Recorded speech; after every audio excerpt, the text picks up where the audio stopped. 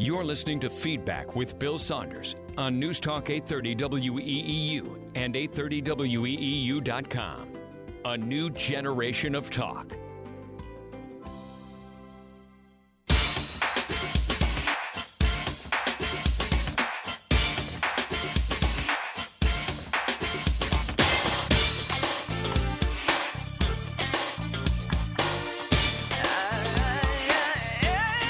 Sean, what do you say we get the Friday show started today, huh? I think that sounds like a pretty good idea to me, Bill. There you go. Good morning, everyone. Welcome to the Friday edition of Feedback. You're on Air Town Square here on the Voice of Berks and Beyond, 830 WEEU. My name is Bill Saunders, along with Sean Tansky. Our phone numbers here are 610-374-8800 or toll-free, 888-401-0459. Our email address is feedback at 830weeu.com. And I've got something new to share with you today. We've got a Twitter account, don't we? Yes, we do. At Feedback WEEU. It's just brand new, just created last night. So it's pretty bare there right now, a couple of tweets, but we'll be sure to figure out how we're going to be using that going forward. But pretty exciting, and we'll have our Facebook up sometime this weekend as well, so you could follow us on those two social media sites. There you go. In fact, I have, not only did I post last night what's coming up today, and I'll go over that in a minute with you, but I've got a question on our Twitter account, or our X account, I should say. Should Congress be required to pass an annual budget every year rather than these ongoing continuing resolutions? So log on to our X account. Again, as Sean said, it's at Feedback WEEU. That's our address. And let us know what you think. Again, should Congress be required to pass an annual budget every year rather than these ongoing continuing resolutions? Okay. With that said, let's take a look at what we're going to be talking about today. And it's a jam-packed day for you. First of all, in this hour, Sean is going to start his new segment that he's going to be doing every Friday, where he discusses issues of importance to young people. And today, tell us what the topic's going to be. Yeah, today it's going to be issues that I saw pertaining to the ages of our two presidential candidates, or most likely to be the presidential candidates in young people. It's some pretty interesting statistics and some pretty interesting stuff I have here that I'm excited to share. Cool, and I'm excited to hear what you have to say. We'll get into that in just a minute, okay? At 10 o'clock, Ari Mittleman. He's executive director of a group called Keep Our Republic. He'll be joining me for a discussion on what his organization is doing to keep integrity in our electoral process. You'll want to tune in for that, and of course, if you have questions for him, you can call in with those questions. And then at 11 o'clock, it's the monthly edition of Tooth Talk. Actually, this month we're going to have two editions of Tooth Talk. Today with Dr. Eric Angstadt from Angstadt Family Dental. He'll talk about dental care through the eyes of worldwide statistics. That is the topic of discussion for Dr. Angstadt today. And, of course, he, too, will be taking your questions. All right, with that said, I want to start off with a lighter note here. Especially for those of you who are Phillies fans, I'd like to get your take on this. The media is going crazy over this story. Yeah. But I chose the one that the Morning Call is reporting on. And I'm talking about the Phillies doing away with their dollar dog nights. You might recall, I guess it was the last one they did, where fans just got totally unruly. They were throwing the hot dogs all across the place, all over the place. Numerous people were ejected from the game as a result of that. And as a result, the Phillies says, that's it. We're doing away with these dollar dog nights. And instead, they're going to have what? It's a 2-for-1 deal? Yeah, it's a BOGO night. So buy one hot dog, get one free. Boo. Yeah, no, I'm not a big fan of that. Boo. Now, the president of their communications spoke yesterday, and he was saying the reason for it was, in addition to all of the video you've seen of people chucking the hot dogs at each other and whatnot, Right, yes. the lines were equally as bad. They were super long. People, wow. I remember scrolling my Twitter feed last year when that game was happening. Like, they were there from like the first inning all the way to like the sixth. And another reason for that is because last year in baseball, they implemented the pitch count, the pitch clock for pitchers. So they had 20 seconds. So that sped up the game. And maybe that led to lines being a bit long, but I don't know. Dollar Dog Night's a classic. I'm going to miss it. It's always fun. Have a ton of fun stories going from there, going to a couple of Dollar Dog Nights. So I'm going to miss it. I don't think this is the vibes the Phillies want before starting a new season. That's all I'm going to say. Long lines for either free food or cheap food reminds me of those of us here in radio. Whenever we get free food sent here, I mean, everybody just gobbles it up. It's like we've never been fed before. Yeah, there's nothing wrong with free food, and there's nothing wrong spending $1 on a hot dog. But I take issue with the way the fans acted last year. I mean, it's just was not a good image for the city of Philadelphia when you've got fans out there throwing those hot dogs at everybody. Anything, it's just another way. It's another quote-unquote black mark on what the national perceptive of Philadelphia sports fans is. Yeah, it's absolutely. Just what it is. They just gave them more fuel to the fire. I mean, heck, they still talk about throwing snowballs at Santa. That happened in, like, 1968. Like, can we get over it, please? Now, I can understand the national image that the Eagles fans have, because they tend to be unruly regardless. I've been to enough Eagles games to see it firsthand.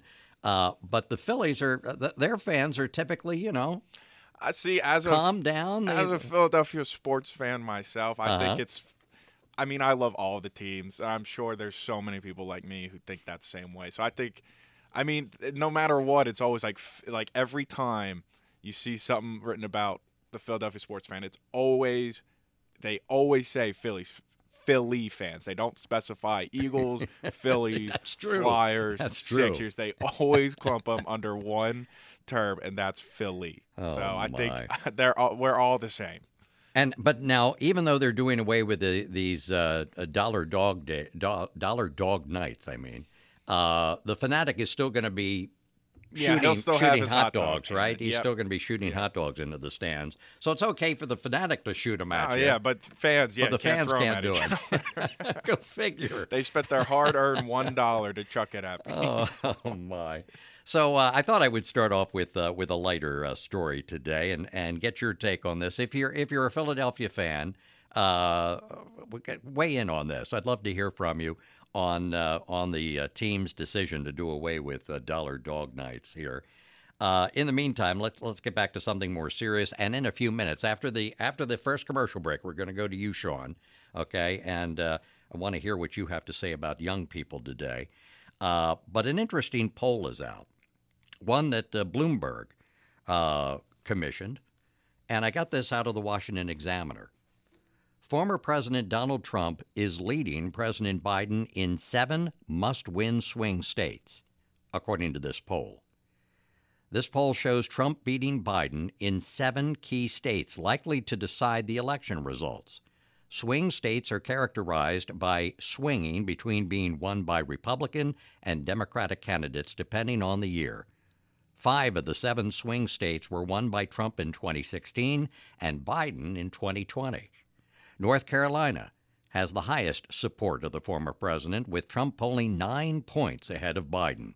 In Arizona, Nevada, here in Pennsylvania, and Georgia, Trump is polling ahead of Biden by 6 percentage points.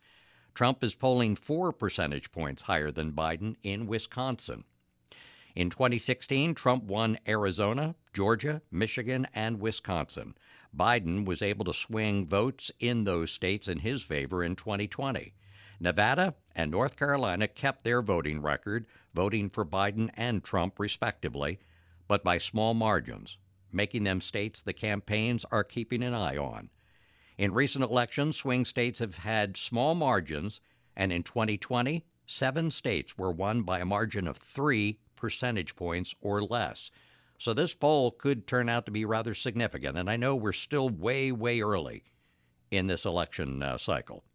82% of respondents said Biden or both candidates were too old to be president. And you're going to talk about young people and what they think about the age of the candidates, too. So we'll get to that in just a bit. This piece in the Washington Examiner goes on to say, comparatively, half of respondents say Trump or both candidates were too old to hold the office. Before being asked about the president's age in the poll, more than 1,000 respondents of the nearly 5,000 polled by Bloomberg mentioned Biden's age as a looming problem. Among voters who said they would vote for Biden in November, 7 in 10 said he fit the description of being too old. Biden's age is clearly a sticky narrative that the president's campaign is going to have to contend with. So says Caroline By, who is vice president of Morning Consult. Despite the candidates being 4 years apart in age, By said that it's clearly stickier for Biden than it is for Trump. Nearly 60% of those polled in this Bloomberg survey said Trump or both candidates would be dangerous in office, with as many as half of swing state voters saying they would be unwilling to vote for Trump if he is convicted of any of the criminal charges he now faces. Hundreds of people polled prior to being asked by pollsters about Trump's criminal cases brought up the charges. The border is a key matter in voters' minds. A majority of those polled believe Biden and congressional Democrats are responsible for the immigrant crisis and surge of entry at the border. Blame for Trump and congressional Republicans for the immigrant crisis increased 5 percentage points from last month's poll after the failed bipartisan border bill. Interesting information that came out of this poll. I'm going to hold on to this one and see if it continues to hold throughout the entire election cycle.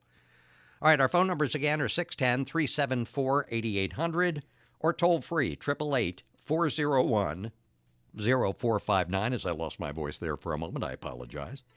And when we come back, Sean's going to share with you his new segment, which we don't have a title for yet. Maybe we should have a poll. It's a work in progress right now. Let's not. Let's do a poll. Let's ask people to name Sean's new segment. This would be a good way to promote our Twitter and Facebook. Okay. There we go. Yeah, there we go. I'll put that on. I'll put that on Twitter. Yep. All right. And in the meantime, we already have a question. I keep saying Twitter. I'm sorry. On X. I can tell you, nobody calls it. Yeah, I know they don't. It's still just Twitter, especially people my age. Come on, Elon Musk, put it back to Twitter, will you? But the question that we've got now on our brand new Twitter account, I'm just going to say Twitter, the heck with it. Should Congress be required to pass an annual budget every year rather than these ongoing, continuing resolutions? Let me know what you think. All right, we'll be back in just a bit. You're listening to Feedback. You're on air Town Square here on the voice of Berks and Beyond.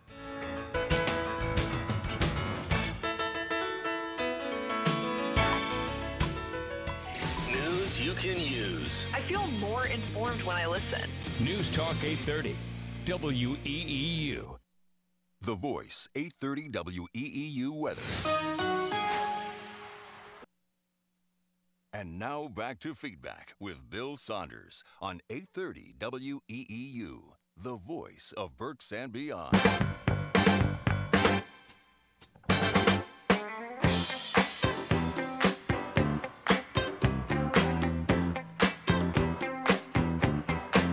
Welcome back to Feedback. You're on air Town Square here on the voice of Berks and Beyond, 830 WEEU. Our phone numbers here are 610-374-8800 or toll free 888-401-0459. And Sean, I just put a new post on our Twitter page here, asking people what we should name your new segment. So we'll see. We'll see what they say about that. That's good. I'll pin that one to our profile, so that'll be the first tweet they see. Okay. Until we figure this all out. Sounds good to me. All right, sounds good to me. So 2 posts now. What should Sean name his new segment dealing with issues of importance to young people? And a question for you. It's a yes or no question. Should Congress be required to pass an annual budget every year rather than ongoing continuing resolutions? And again, as Sean pointed out earlier, our new Twitter account is @Feedback, WEEU. All right, with that said, let's hand things over to my new producer, Sean Tansky, for his new segment on what issues are of importance to young people. Go ahead, buddy. Yeah, so for my first Feedback Friday segment, named to be decided later, it was pretty easily for me to figure out what I wanted it to be, and that's the stark age gap between people my age and the potential and most likely candidates for president. As many of you know, back in 2017, Donald Trump was the oldest president to be sworn in at his inauguration at 70 years old. That was broken 4 years later by our current president, Joe Biden, who was 78 back in 2021. If Trump wins, he'll be 78 when sworn in. President Biden would be 82 if he wins re-election. I will be 24 years old when this election comes to pass. There is a 54-year age gap between Trump, and there is a 58-year difference between myself and President Biden. That age gap is older than my own father. I've talked with my friends as well as doing some research and talked to other people around my age. And this was really one of the things that we discussed a lot. And things that, sort of, I don't want to say bothered, but definitely is a bit apprehensive about this upcoming election. And they're not alone in this process. So according to a study taken by pewresearch.org, this is a really good website that Bill actually showed me to. This has probably been my most searched website and most thoroughly researched website. Younger adults are more favorable than older Americans toward president being in their 30s and 40s. Really?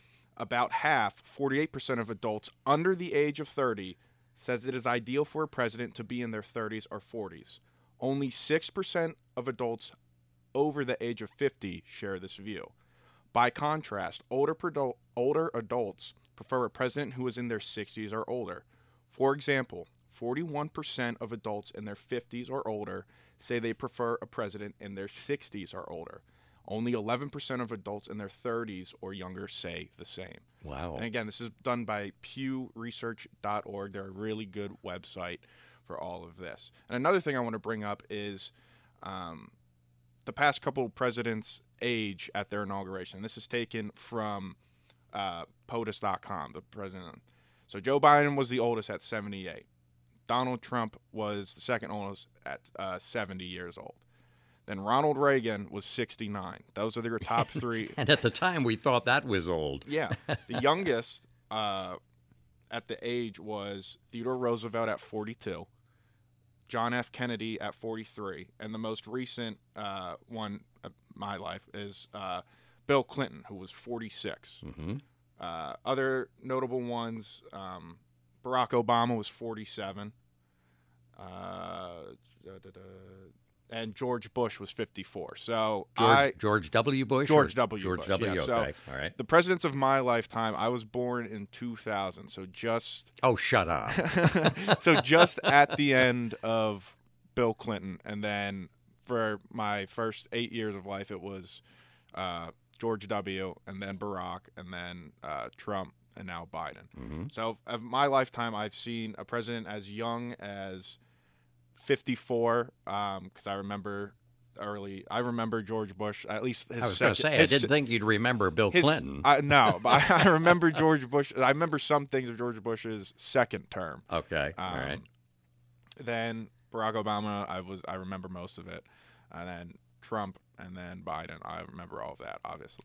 So it's just interesting. And now another thing I do want to point out is, like anything, I realize that there is bias involved with all of this, and especially in people's opinions. For example, some of my friends that I have talked to as well would have voted for Vermont Senator Bernie Sanders back in the Democratic primaries in 2020. Mm-hmm. Sanders was 78 during that election process, and he is a year older than President Biden. Right. So, yeah, while age is certainly a big factor, as you could tell from that research from Pew Research, it also is perhaps we don't like the candidates that are most likely going to be our representatives for president. So I just found that interesting. While it is age, it also could be a big thing too. It could also just be we're not big fans of who's going to be running. So that was all what I found for my first segment here. Boy, that's a lot. Yeah, I would love to know,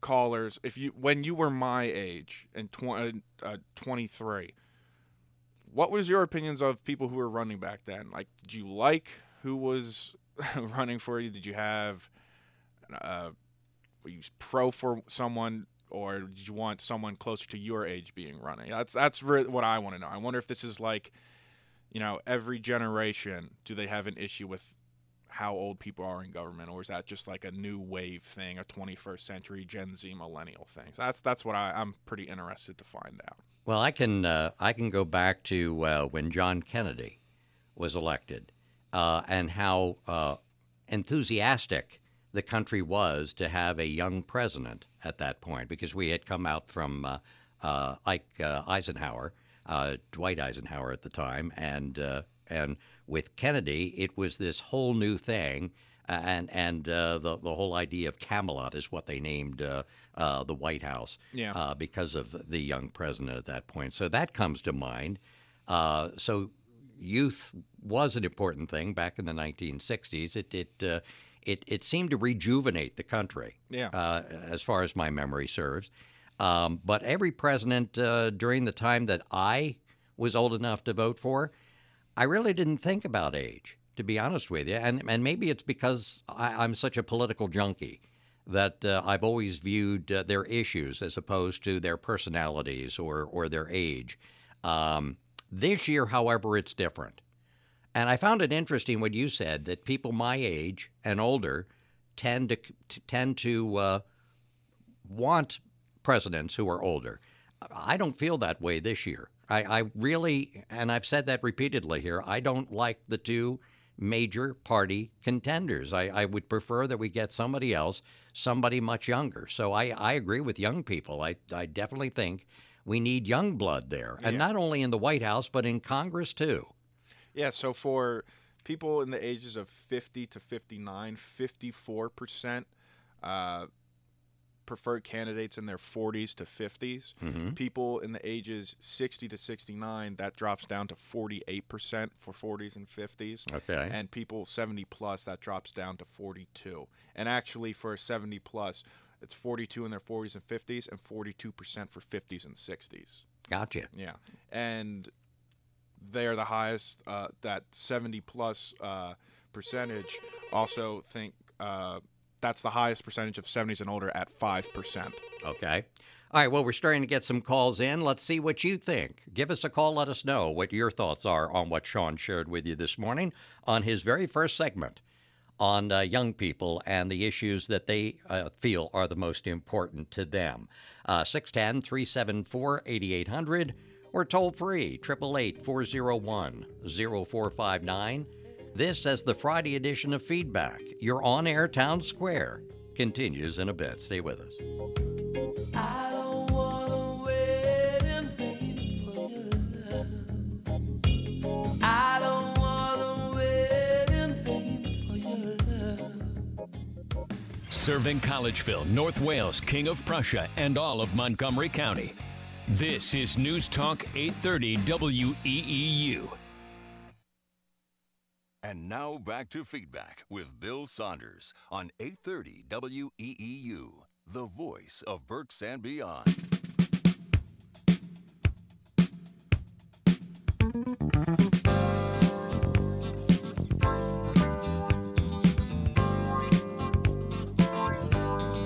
Welcome back to Feedback on this Friday morning. Go to the phones in just a bit. Got some people who want to weigh in on what Sean shared with us a few moments ago. But I got an email from Randy in Reinholds in reference to the Dollar Dog Night story that we talked about at the top of the hour.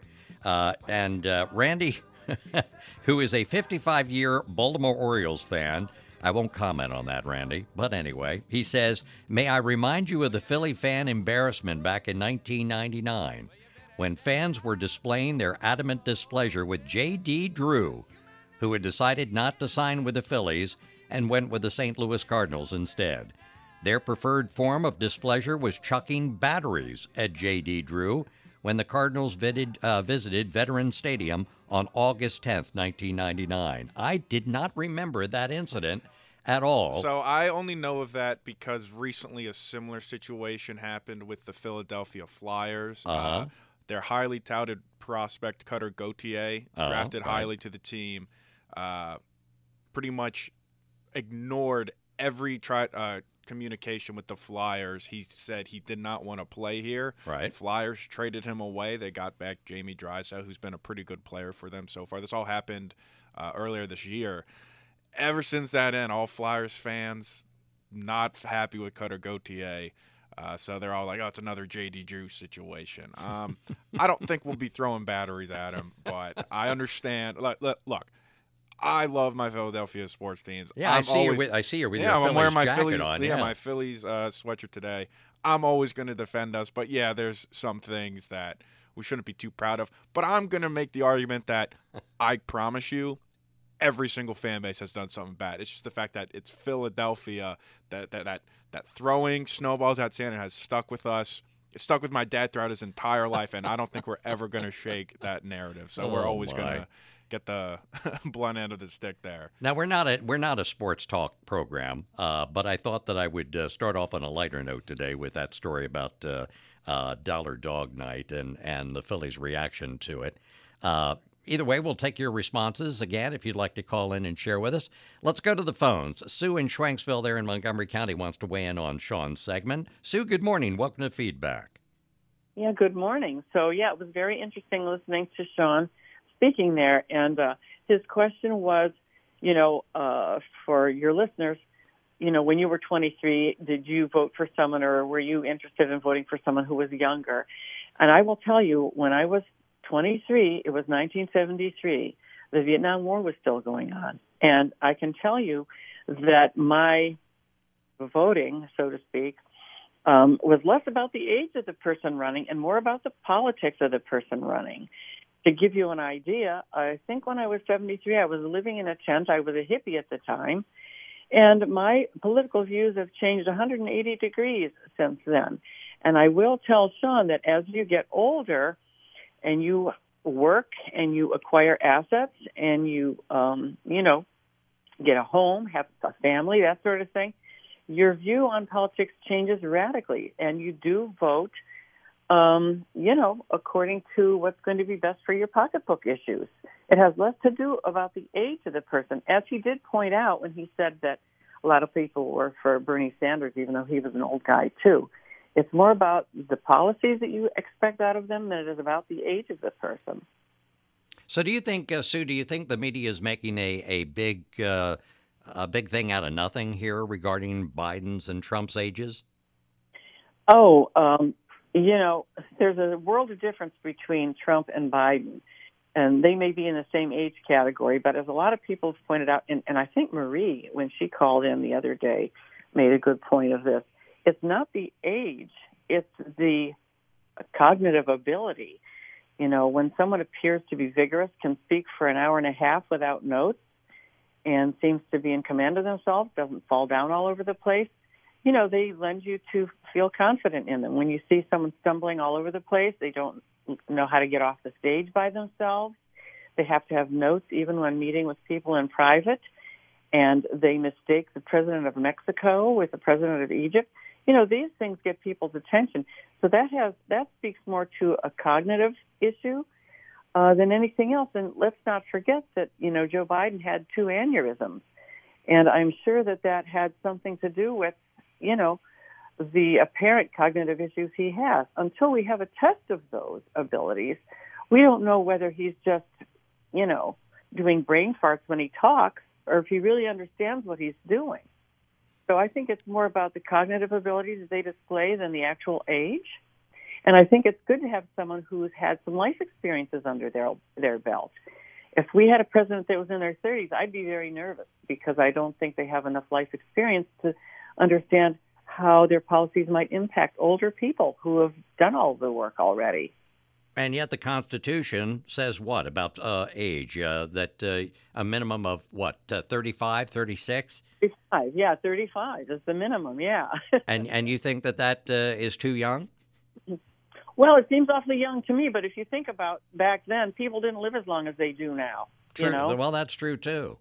In fact, when I was growing up, if you were 30 or older, you weren't trusted. Exactly. That's the way my generation thought of people who once you hit 30, we don't trust you anymore. And I think there was a motto like that. There was a phrase, don't trust anyone over 30. So, Well, you talk about Biden and his forgetfulness. Trump's critics would point out that, first of all, Trump couldn't remember the name of his wife, and he named Nikki Haley Nancy Pelosi. Yeah, well, that was a one-shot deal. I've seen Trump in person, and that guy can speak for 2 hours straight without checking his notes and not make any glitches at all. So, there's a world of difference between those two guys. And the media is trying to make a big sting out of that one deal there, the Nancy Pelosi, Nikki Haley thing. They're trying to make a lot of hay out of that, but trust me, there's no comparison. And your rank and file human being out here knows it. There's a big difference there. Sean, did you want to weigh in on what Sue said here? No, I was just curious so the age minimum requirement's 35. Do you believe there should be an age limit of how long you could, how old you could be to run? Do you think there should be a cutoff of how old you could be to stay in office? I don't think so. I mean, I think it has to do with, honestly, they go through physicals, and they should also go through, cognitive tests, because there's lots of them out there. And that's why we have a 25th Amendment. Now, we do have term limits for presidents, which we don't have for senators, and we should have. But, so I think that if someone fails a cognitive test, maybe they need to step down. But I don't think that there should be an age limit per se, because I know of a lot of people. When I was younger, you didn't hear of anybody living into their 90s. But these days, a lot of people are living into their 90s. And they're in really good shape still, too. I know of several who are in their 90s who are sharp as a tack. There's a guy who works right here at WEEU who's in his 90s and is sharp as a tack. Jack Holcomb. Yes. For sure. Yeah, and you don't want to rob us of the benefit of the wisdom of those folks. You know what I'm saying? Right, absolutely. But, I think that there should be some testing. I think it shouldn't just be physical. I think there should be some cognitive tests. I really do. I know it seems invasive, but, the whole thing about, privacy and all of that is one thing. But, when you're going to be the president of this country, and it's not just this country, look at how much impact they have on the rest of the world. Oh, absolutely. They really do have to submit themselves to that, because I know a lot of people that are frightened to death at what they see in Biden these days. Really, it's scary. All right, Sue, thanks for weighing in. I appreciate you taking the time to call today. Yeah, and good luck, Sean. Very good job. Yes, I agree wholeheartedly with him. All right, Sue, thank you again. I want to share this with you before we go to our next commercial break here. Karl Rove has an interesting op-ed piece in the Wall Street Journal today titled Battle of the Weak Incumbents, and it dovetails off of what Sean was talking about. Karl Rove writes the following: This year will be only the second time a former president faces the man who defeated him 4 years before. The only other occasion was back in 1892, when Democrat Grover Cleveland challenged Republican President Benjamin Harrison. In a way, both 1892 and 2024 are contests between incumbents. But both Donald Trump and Joe Biden seem determined to erode the benefits that incumbency brings. Mr. Trump's team is correct that he'll probably clinch the GOP nomination by late March. They're also right to begin focusing on the general election. But the primary should alert them to a major problem for Mr. Trump. He still has work to do among Republicans. In Iowa, 49% of caucus goers voted for candidates other than Mr. Trump. In the New Hampshire primary, nearly 46% went for another Republican. In South Carolina, a little over 40% voted against Mr. Trump. And in Michigan this past Tuesday, nearly 32% said no to him, according to the latest count. Compare these with Mr. Biden's performance. A little over 96% of South Carolina voters in the Democratic primary voted for him. He won New Hampshire as a write-in with almost 64% and received over 81% in Michigan. Those are an incumbent's numbers, writes Mr. Rove.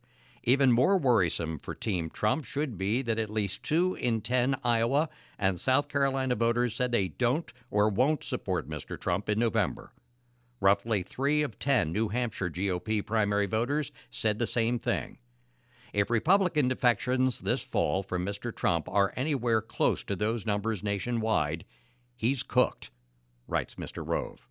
Mr. Trump may be unconcerned because he thinks, as he said when one stubborn Republican congressional leader finally endorsed him, they always bend the knee. But this is a democracy, not Game of Thrones. He must convince Republicans to go for him. They can stay home if he doesn't. Republicans are hardly unified, so it wasn't useful for a key Trump lieutenant to ridicule Ron DeSantis after he endorsed Mr. Trump as a sad little man who will be remembered for chicken fingers and pudding cups, or for the campaign to dismiss Mr. Trump's remaining challenger, Nikki Haley, as irrelevant and not newsworthy. It's particularly unhelpful for Mr. Trump to threaten on Truth Social that anyone who contributes to Bird Brain Haley's campaign will be permanently barred from the MAGA camp.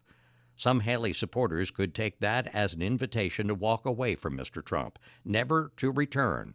Who could blame them, writes Mr. Rove. In politics, for every action, there's an opposite reaction, often weaker and sometimes stronger. Team Trump's jeering may be irritating enough to provoke the latter. It won't be enough to get her the nomination, but Ms. Haley still has real Republican support. Her campaign raised $1 million from small donors the day after her South Carolina defeat. The crowd at her Sunday rally in Troy, Michigan, celebrated as if she'd enjoyed a big South Carolina win. Mr. Trump has work to do to draw her supporters into his column in November. A calming and unifying tone doesn't fit Mr. Trump's style, but he can cut down on his belittling of other Republicans. He should act like a leader rather than a small-time character assassin, or at least aim his shots at the other party. While Mr. Biden's primary path has been much easier, there is trouble in the returns for him, too. In 2020, 539,263 Democrats turned out for South Carolina's primary, but only a little over 131,000 did so this year. In New Hampshire, almost 299,000 Democrats voted in 2020, but just shy of 124,000 this year. In Michigan, over 1.5 million Democrats showed up in 2020, but this year, 767,000 by last count. Certainly some of the drop-off is because there's no real Democratic presidential nomination fight, but it also could be because of the lack of Democratic enthusiasm for Mr. Biden. Many Democrats believe he's too old, weak, and uninspiring. These include groups that were overwhelmingly for him in 2020, younger, black, and Hispanic Democrats. Mr. Biden's public appearances reinforce the perception that he isn't up to the job and make it hard for Democrats to get enthused. While answering questions about the border and a Gaza ceasefire on Tuesday, Mr. Biden was licking a giant ice cream cone. He looked less like the commander-in-chief than a great-grandfather indulging his sweet tooth while giving the kids an after-school treat. That reminds me of a caller who called into the show and was concerned about the image that presented of Mr. Biden with that giant ice cream cone. Stagecraft is only one of Mr. Biden's shortcomings, Rove writes, and hardly the most serious, but this kind of thing adds up. He concludes by saying both men are presidential incumbents, with all the potential strengths that implies, but one keeps disrespecting, possibly alienating important elements of his party, while the other keeps highlighting his own weaknesses of style and substance. What a campaign we're in for, writes Mr. Rove. That appears in the Wall Street Journal. Again, Karl Rove with a piece titled Battle of the Weak Incumbents. Well, we're out of time now. Perry, I'm sorry I didn't get to your call. We're going to go into another segment here during the 10 o'clock hour, but you're more than welcome to call in on Monday with your take on the issues of the day. And meantime, we're going to take a break here, and we'll be back with more of feedback in just a bit. Stay with us.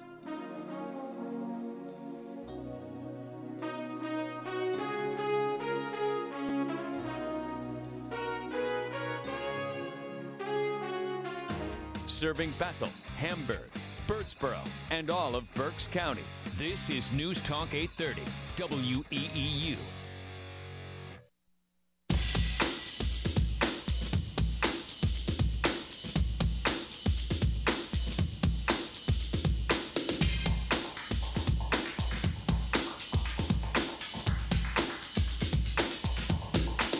Welcome back as we kick off hour number 2 of Feedback. You're on air Town Square here on The Voice of Berks and Beyond. News Talk 830 WEEU. Good morning, everyone. I'm Bill Saunders along with Sean Tansky. And our phone numbers here are 610-374-8800. We're toll-free, 888-401-0459. And our email address is feedback@830weeu.com.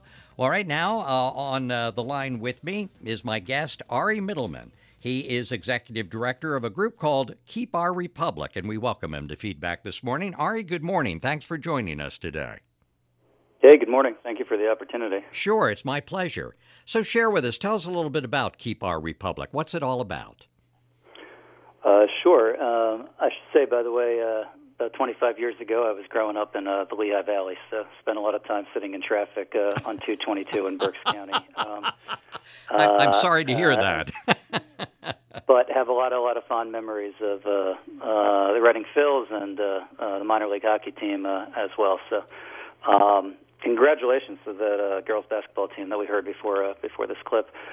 We were founded. We're a nonpartisan nonprofit focused on civic education. Founded in the spring of 2020, which seems like a decade ago now.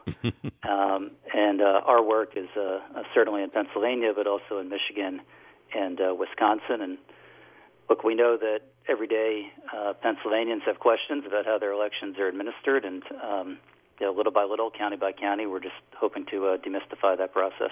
Now, your website says that the group Keep Our Republic is a nonpartisan effort. And its members include both Republicans and Democrats. Am I right? Absolutely. I mean, one of the folks who was instrumental in our founding was Governor Tom Ridge, for example, but also Congressman Dick Gephardt, who was the majority leader for the Democrats, ran for president as a Democrat. So I don't know that anyone could accuse us of being hard right or hard left or having an agenda other than, as I said, really just trying to demystify election administration.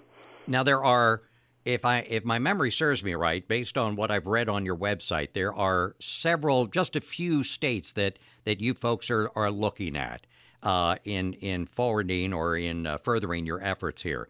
Share with us what those states are. Absolutely. So Pennsylvania, Michigan, and Wisconsin. And the reason for that, look, I think the Keystone State's going to be the Keystone. It's going to be ground zero. We're already seeing all sorts of ads and candidates hitting the doors even. It's going to be a busy 248 days, not that I'm counting ahead. But also Michigan and Wisconsin are incredibly close every 4 years. But also when you look at these states, there's been changes in the legislature and how elections are administered. There's been lawsuits in the court system. So it's just abundantly clear that the voters in these states, number one, they have an outsized role in determining the next president, and the eyes of the world are on them. But number two, there's just a lot of questions because there's been a lot of changes. That being said, when you really get into the weeds, which is what we do, what happens during the election period, I never like to say election day, but before, during, and after election day, it's actually quite different. And as we know, it's up to counties to administer elections, and the processes and the stakeholders involved in PA are different than Michigan and Wisconsin. So I'll just pause there. But even if we had a limitless budget, which our nonprofit doesn't, we don't have an appetite to get into a place like a Georgia or an Arizona because, as I said, it's really nuanced about the post-election periods and stakeholders involved as you go state to state. I'm talking with Ari Mittleman. He is executive director of a group called Keep Our Republic. Ari, with all of that said, so that our audience gets a better sense of what your group is all about, share with us what the positions of Keep Our Republic is, or are. Well, I don't want to get into semantics, but I don't think we have positions. We're not advocating for anything in Harrisburg, for example, or in Washington, for that matter. Our only position is really trying to assist journalists like yourself and then everyday Pennsylvanians in this case, or Michiganders or Wisconsinites, to understand the transparency, the integrity, and the oversight that goes into election administration in the states. Now, your website states, in view of the events of January 6th of 2021, we must not allow a failure of imagination to leave us unprepared for this array of risks. Give us some more meat on that. What does your group mean by that? I think that it's abundantly clear. We heard a snapshot of this also during the break with the ABC newscast. We're living in increasingly fraught geopolitics. We have adversaries overseas, be them in Iran, be them in Russia, China. Unfortunately, the list goes on, that are not democracies. They're dictatorships. Free and open conversations with journalists like we're doing right now, the ability for listeners to call in, that's not allowed in those three countries and other countries around this world. But we should anticipate, and it pains me to say this, that our adversaries, they want Americans to hate other Americans. They want us to distrust this process that we've held dear for over 2 centuries. And they want us to be distracted. You know, they want Q4 of this year and even the beginning of 2025 to have Americans not having our eye on the ball. But, you know, I do believe, as President Reagan said, that we're a shining city on the hill, and we need to keep shining. We need to be at the top of the hill. And, yeah, I think that folks, be them fans of President Biden or fans of President Trump, would hopefully agree that what unites us in that regard is stronger than what divides us. Are you, regarding the comments that Donald Trump and others have made about election fraud, where do you folks stand on that? Is there ample evidence of voter fraud in this country or not? Well, once again, I can only speak to, and even that I would not profess to be an expert on recent years in Wisconsin, Michigan, and Pennsylvania. I can't speak to Georgia and discussions and innuendo that might be happening around what happened in Atlanta, Arizona, and elsewhere. What I can say is that those that are involved with us, as you mentioned at the top, come from both sides of the political aisle.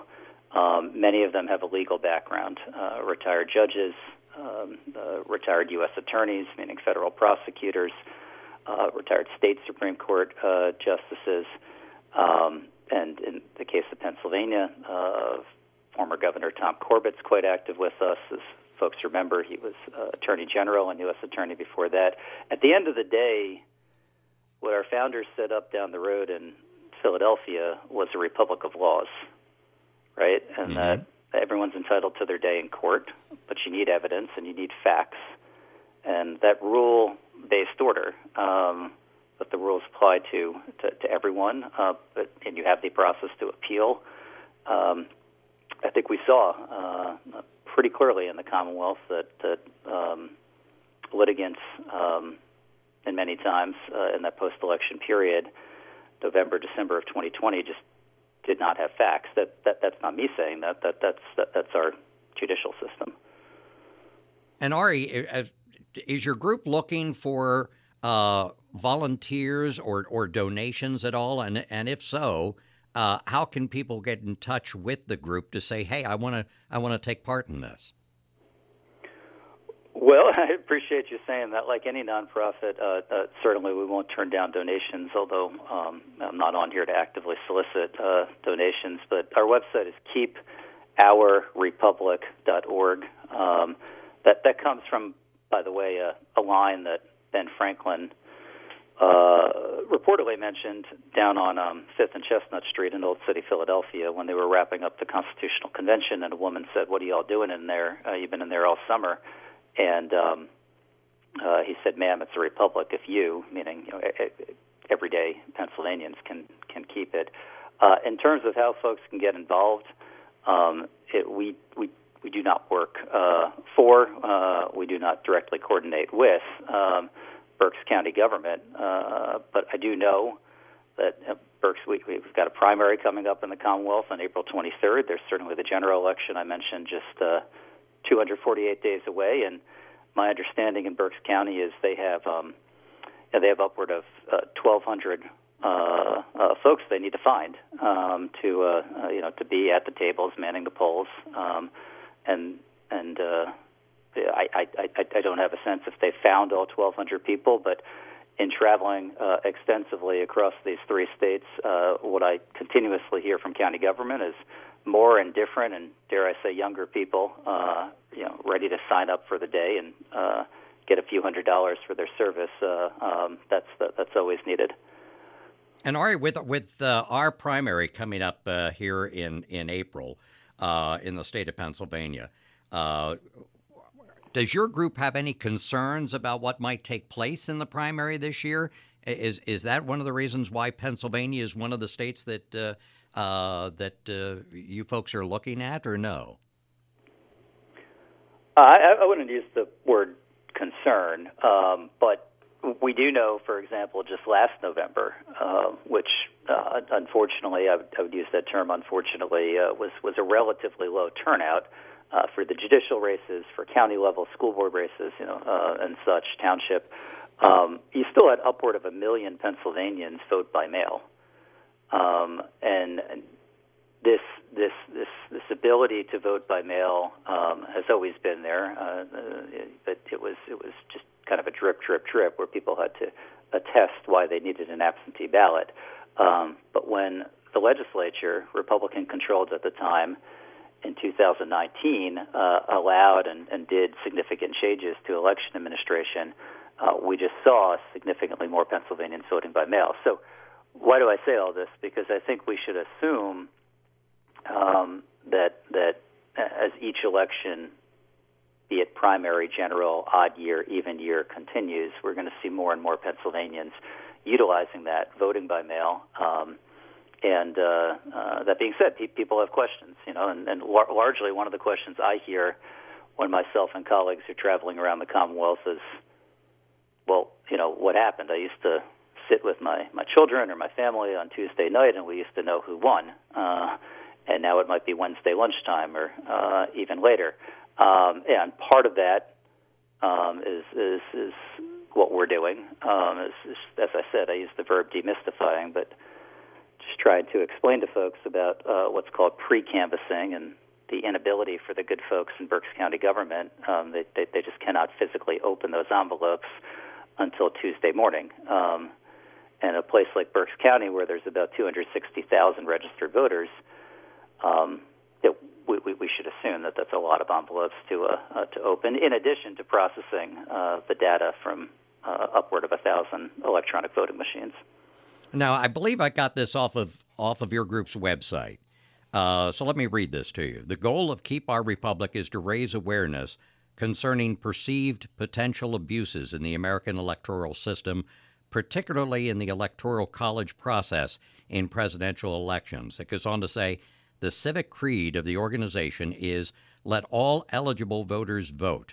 Let all votes be counted. Let the vote count stand.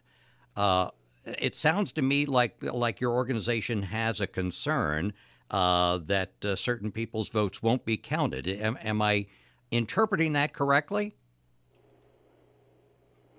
I think it is a correct interpretation. For the first time in our nation's history since 1876, which is ages and ages ago with everything that's happened in global society, but there was a real question in the post-election period of 1876, where it was Hayes versus Tilden for any history geeks listening, and we saw this again in the post-election period in 2020. There were real questions, and it was kind of a crash course in civics education about the Electoral College. And we do not have a position, and your listeners can lament that we still have an electoral college versus popular vote. But we saw, and I understand that there's still litigation happening about quote-unquote alternative slates of electors and the role of the legislature and something called a governor's certificate of ascertainment and getting into these nuances. But at the end of the day, I would hope that all listeners and all Pennsylvanians can agree that, number one, it's pretty disgusting, the hundreds of millions of dollars that inevitably are going to be spent on the airwaves, at the mailboxes, on our Facebook feeds, et cetera, in the months ahead. But when all that's said and done, regardless of how many people come out and vote, the process is that there's an electoral college. And that electoral college needs to meet in Harrisburg on December 17th. And unfortunately, as I alluded to at the beginning of this, we have foreign adversaries. We've seen what mass civil disturbance looks like, large protests and civil disorder in the streets. God forbid that happens in Harrisburg, but it does get us into very interesting legal questions if an electoral college reflecting the will of the voters, the majority of voters of the Commonwealth, is unable to meet, or if there's a man-made issue of trying to offer an alternative slate of electors, as we had those legal questions in 1876 and 2020. Ari, has the Electoral College, and I hear what you're saying, but I want to hopefully I'm not muddying the waters. Hopefully I'm not going too deep into dark rabbit holes here. No. But I want to get your take on this. Have we gotten to the point where the Electoral College has become antiquated, and should we consider the popular vote as the means of determining who our president is? I would say this. I mean, this is not a position of our nonprofit, but I think, as I said, I grew up in Lehigh County, and I remember in 1992 and 1996 and 1998 even, in 2000 most definitely. I mean, I remember distinctly President Bush coming, at the time Governor Bush, coming to Kutztown University. I don't think if we had a national popular vote that George W. Bush would have come to Kutztown University. I know that more recently there's been presidential candidates that have come to downtown Reading and Wyomissing and elsewhere. I don't think that would happen if we had a national popular vote. I've spent time with this organization in places like Eau Claire, Wisconsin, for example, or Grand Rapids, Michigan. If we had a national popular vote, I mean, the way I look at our incredibly diverse country is I would just hang out in probably Chicago and Los Angeles and Miami and New York and, maybe Philadelphia, places like this. My guest this morning is Ari Mittleman. He is Executive Director of Keep Our Republic. We welcome your calls today if you have any questions on what we're talking about here. Our numbers again are 610-374-8800 or toll free, 888-401-0459. We're going to take a break right now. And Ari, when we come back, I want to talk to you about something that our Governor Shapiro, has just launched called an election security task force, and get your take on that. Don't know if you've heard about that yet, because it has just come out. Hot off the presses, but glad that's something. Yeah, absolutely. All right, so we'll talk about that when we return. You're listening to Feedback. You're on Air Town Square on this Friday morning, here on the Voice of Berks and Beyond, 8:30 a.m. WEEU. Stay with us.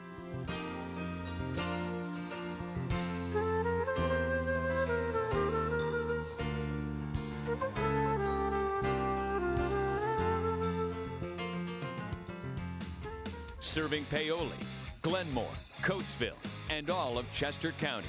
This is News Talk 830, WEEU. And now back to Feedback with Bill Saunders on 830 WEEU, the voice of Berks and Beyond.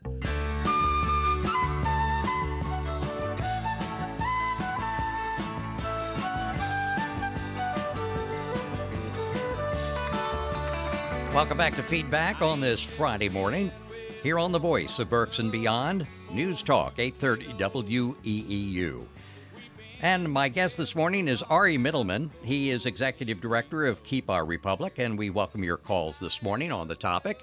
Our phone numbers here are 610-374-8800 or toll-free, 888-401-0459. And Ari, before the commercial break, I mentioned to you that Governor Shapiro here in Pennsylvania has just announced that he's launching a brand new task force, and it's going to be titled Pennsylvania Election Threats Task Force. And according to the governor, it's designed to share information and coordinate in the fight against threats to the election process, voter intimidation, and misinformation about voting and elections. Now, this sounds similar to what your group is doing. Is that right? I'm just, I think like all Pennsylvanians and the public, and I was glad to see that it got even national media attention and diverse outlets. I'm just unpackaging it because this has only happened in the last 24 hours. What particularly caught my attention with this task force, I should say, by the way, there was something similar that was launched in recent months in Michigan, is the phrasing, Election Threats Task Force. And I think that is alluding to what we know, that there's foreign adversaries that do not like our system of government, and they want Americans to hate other Americans and distrust the process. That's good for business for them, and I think all of us, we should have U.S. pride as we approach our 250th birthday, and we should trust the process, as 76ers fans say. But in addition to the phrasing that the governor's office chose, the engagement, really whole of government, to have National Guard at the table as this task force is going to be convening, emergency management professionals, Homeland Security professionals, folks from a legal lens, from the Attorney General and General Counsel's office, and then also the leadership from the County Commissioners Association. So, in other words, folks that have a whole variety of perspective.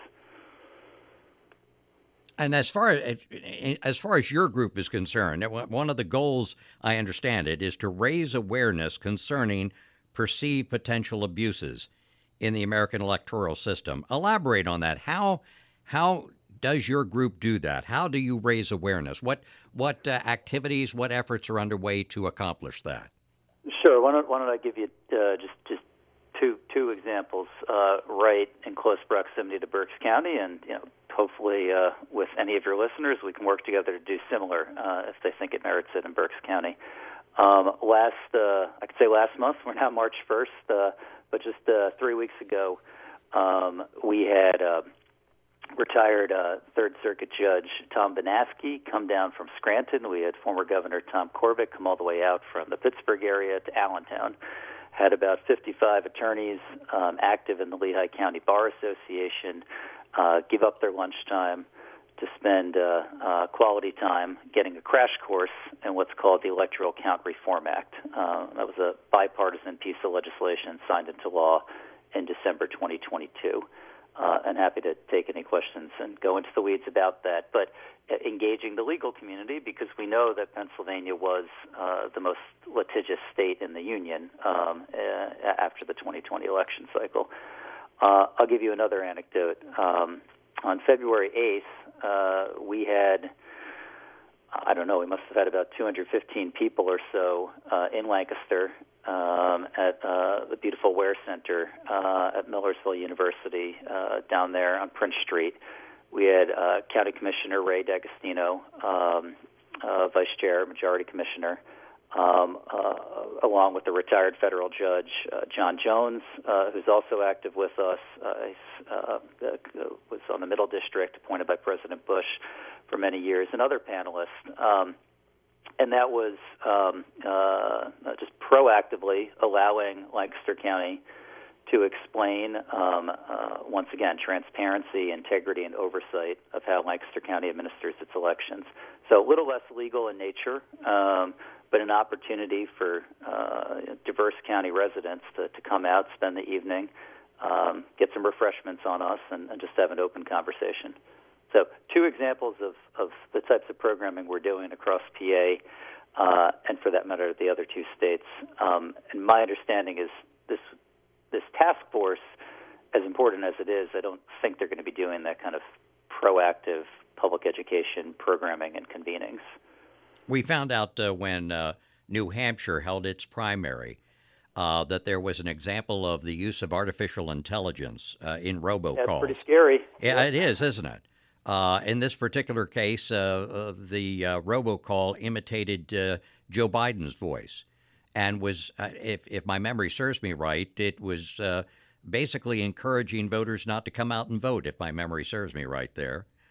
What is your group's take on artificial intelligence, and what are you doing to try and combat that particular threat to our election process? Oh, we could spend many hours talking about that. And as we're talking, the technology is evolving at rocket pace. I would also point out that a native daughter of Berks County, Taylor Swift, also had an unfortunate incident earlier this year with just completely altered artificial intelligence imagery. So I think we should anticipate a lot more of this.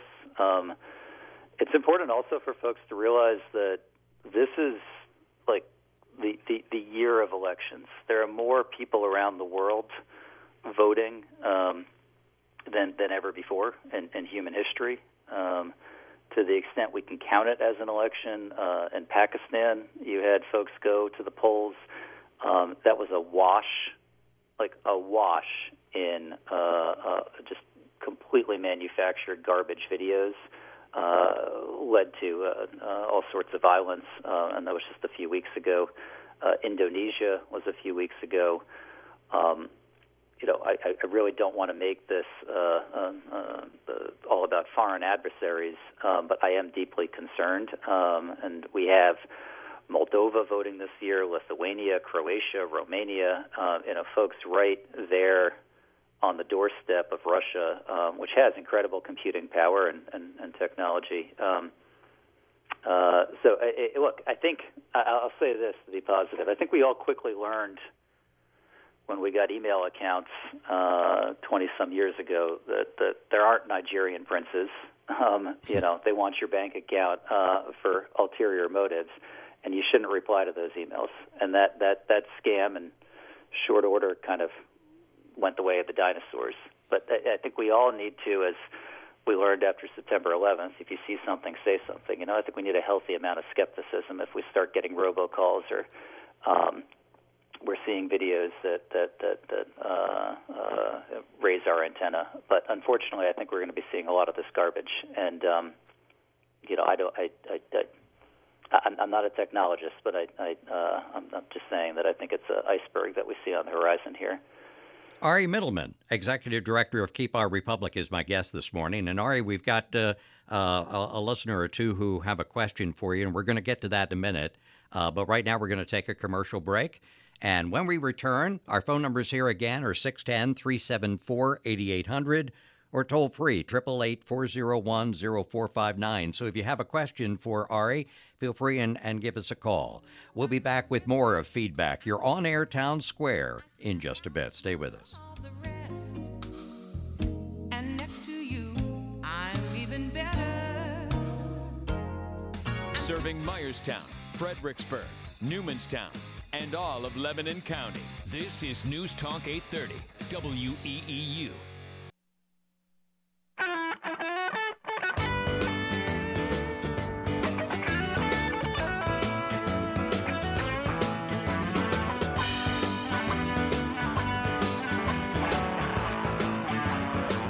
Welcome back to Feedback. You're on Air Town Square. My guest this morning is Ari Mittleman, who is Executive Director with a group called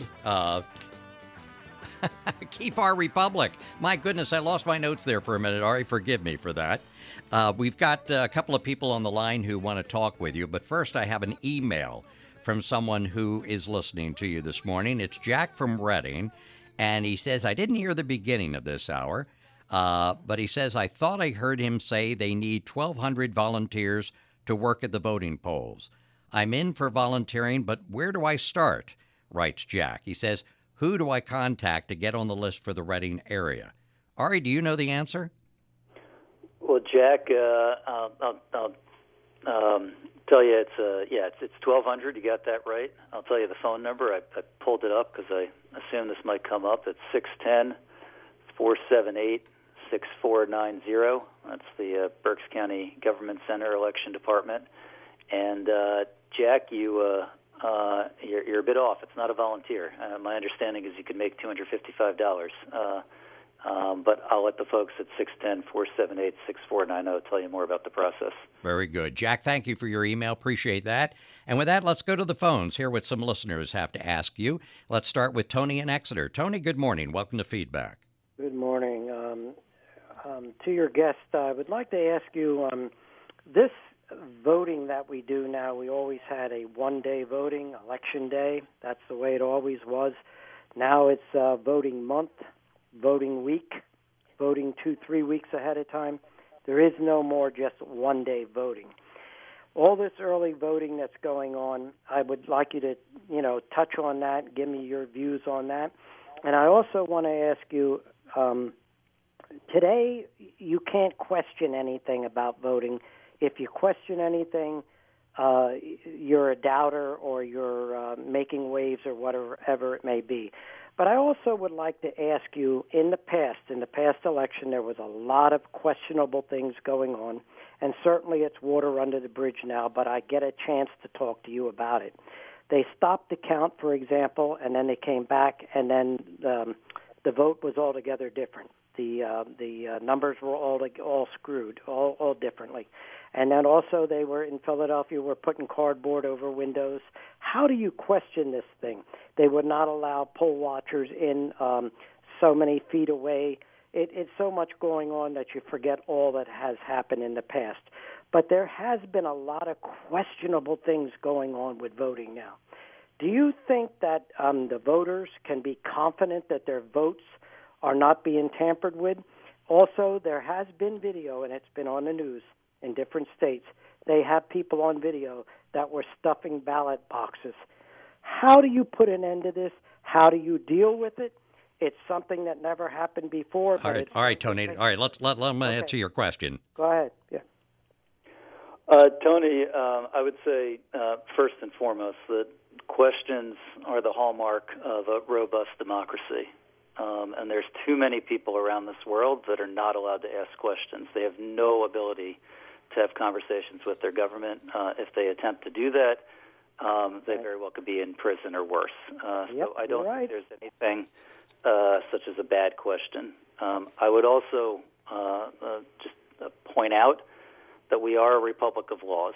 And what was passed in a bipartisan manner by Republicans in the majority at the time in 2019, who were elected as part of the Berks County delegation or as part of the 203 members of the General Assembly. That's the law.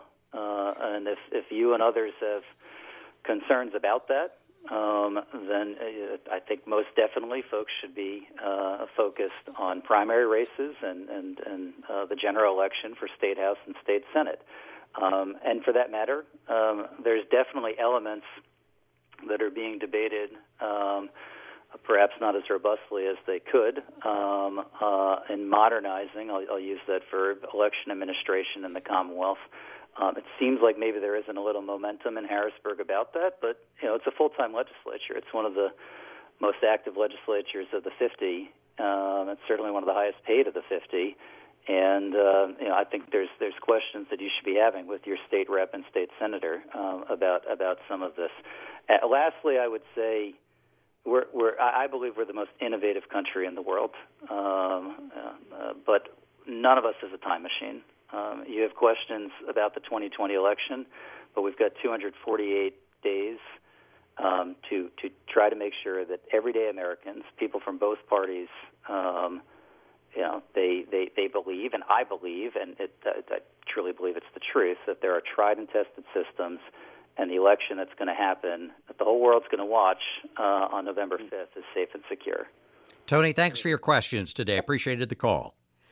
All right, Ari, earlier this week, we talked about a poll that was taken in a number of Democratic countries, and the results were rather chilling. in that it seemed to indicate that let's just say the enthusiasm for democracy is waning.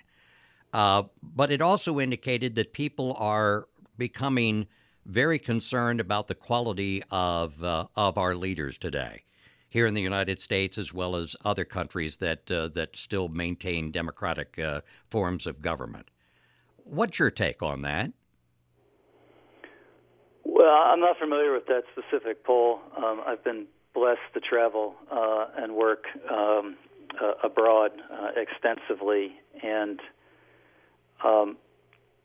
sometimes it's an excellent question. I think sometimes we just take things for granted, right? And I'll just give an example because we're coming up on the anniversary of all this happening, right? I mean, no one ever stopped and thought, and maybe this is a weird example, but no one ever stopped and thought, like, okay, you go to the grocery store, you go to the dollar store, you go to Costco, whatever, you're going to be able to find toilet paper. Well, the world, I don't know what the world, but certainly in North America, we quickly found out when the pandemic started, like, about supply chains and where toilet paper comes from, just things we take for granted, back in March of 2020. I'm just going to reiterate what we're doing right now, having a conversation that no quote-unquote authorities are listening in on or censoring, and your ability to put this on social media and the ability for Jack and Tony to have questions and have conversations and schedule meetings with Berks County government or with Senator Schwank or whoever. Upward of 1 billion people around this world do not have those luxuries. We just take for granted that this is the way it's been through our lifetime, but I don't think we should take anything for granted. And the reason why I bring that up, in a section on your group's website, they have an article from Politico from this past January. The headline reads, "These voters will pick the next president. They're frightened about American democracy." And apparently this poll was taken in Nazareth, not too far from here in Pennsylvania. Yeah, right north of Bethlehem. We worked with Muhlenberg College and one of their great researchers there put together a first-of-its-kind focus group. So not an accurate scientific poll with hundreds, but my recollection is it was 15 everyday Northampton County residents, young and old, male and female, big fans of President Trump, big opponents of President Trump. My one takeaway from that gathering, which was the first week of January, and I still remember it now, is that everyone in that room was deeply, deeply concerned about political violence. They saw the streets of Philadelphia and other big cities and college campuses in recent weeks since October 7th, of just how hot they've gotten, how nasty they've gotten, assaults on law enforcement, defacing the Lincoln Memorial. There was a whole back and forth about that, and if that constitutes political violence, and then certainly a discussion about the 6th of January, 2021. That was really sobering. Just everyday Pennsylvanians, whether or not they are Democrats or Republicans, just have this deep concern that we're going to have violence in the coming months. And I think all Americans and all listeners would hopefully say, no, we cannot have that in our backyard. Ari Mittleman has been my guest this morning. Can't believe the hour's come and gone. Ari is Executive Director of Keep Our Republic. And Ari, share with the folks the website for your group. Well, it's just keepourrepublic.org. And as I said, we're doing events all across the Commonwealth. We have yet to do anything in Reading or Berks County, but we've been in the immediate region in Allentown and Northampton County and Lancaster. So we'd love to come on down. Thank you so much for the time you shared with us today. Love to have you on the show again sometime soon. Yep, absolutely. Thank you. All right, thank you again. Take care.